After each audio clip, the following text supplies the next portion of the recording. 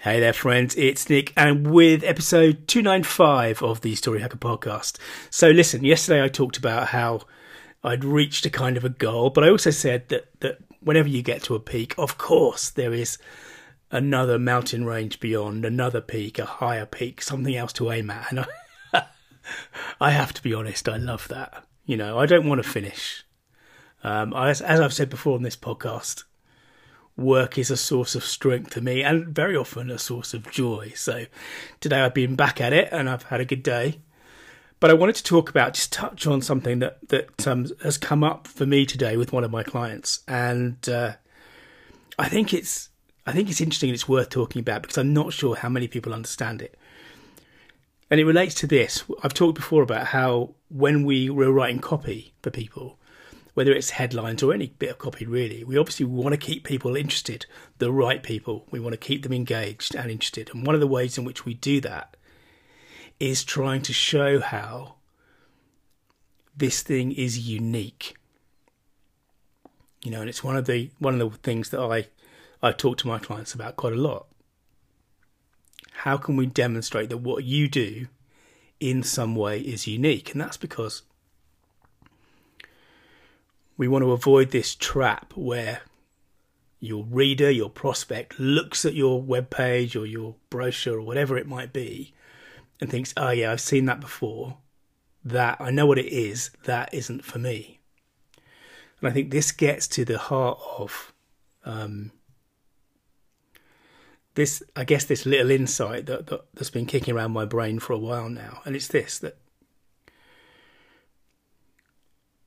people, your potential clients, they're not so much, we tend to think they're looking for things that will entice them, attract them, get them in through the door, metaphorically or otherwise. But the more that I'm doing of this work, the more I'm thinking about how the brain actually works. Remember, our brain is designed to be as economic as possible with energy. Our brains take up a huge amount of our energy. And not surprisingly, evolution has programmed us to be lazy in a certain sense, right? So one of the reasons why we get caught out with all our heuristics and our biases and all those kind of things, which we've talked about on this podcast. But there's another consequence of this laziness. And that is, I think, that what people are really looking for subconsciously is often a reason to let you go, a reason to say, I know what that is. I've seen it before. It's not for me. Now I can click away. And there's a really subtle but important distinction there, I think. Because the part of their brain that is grabbing out for something new is the amygdala. The amygdala is the part of your brain in the middle, the old part, the lizard part that reacts to threats and in some sense opportunities, and is always looking for things that can help you survive, right? And it's one of the reasons why we want to show that what we do is new, is unique in some way, because our brains take new things really seriously. And I think it's an important, useful distinction, particularly if you're doing copy, to think about this from both ways. It's a bit like, in one sense, it's a bit like Charlie Munger, who talks about thinking from a problem in reverse.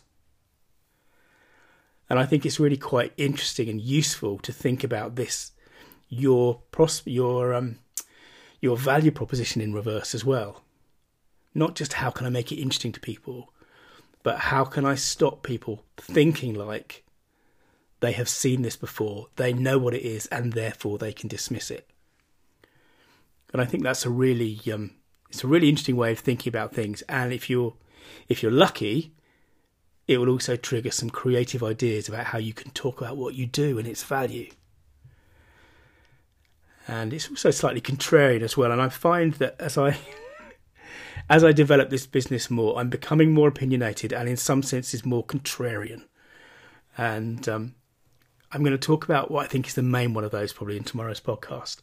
But in the meantime, we're coming up on 5 minutes. So Thanks for listening.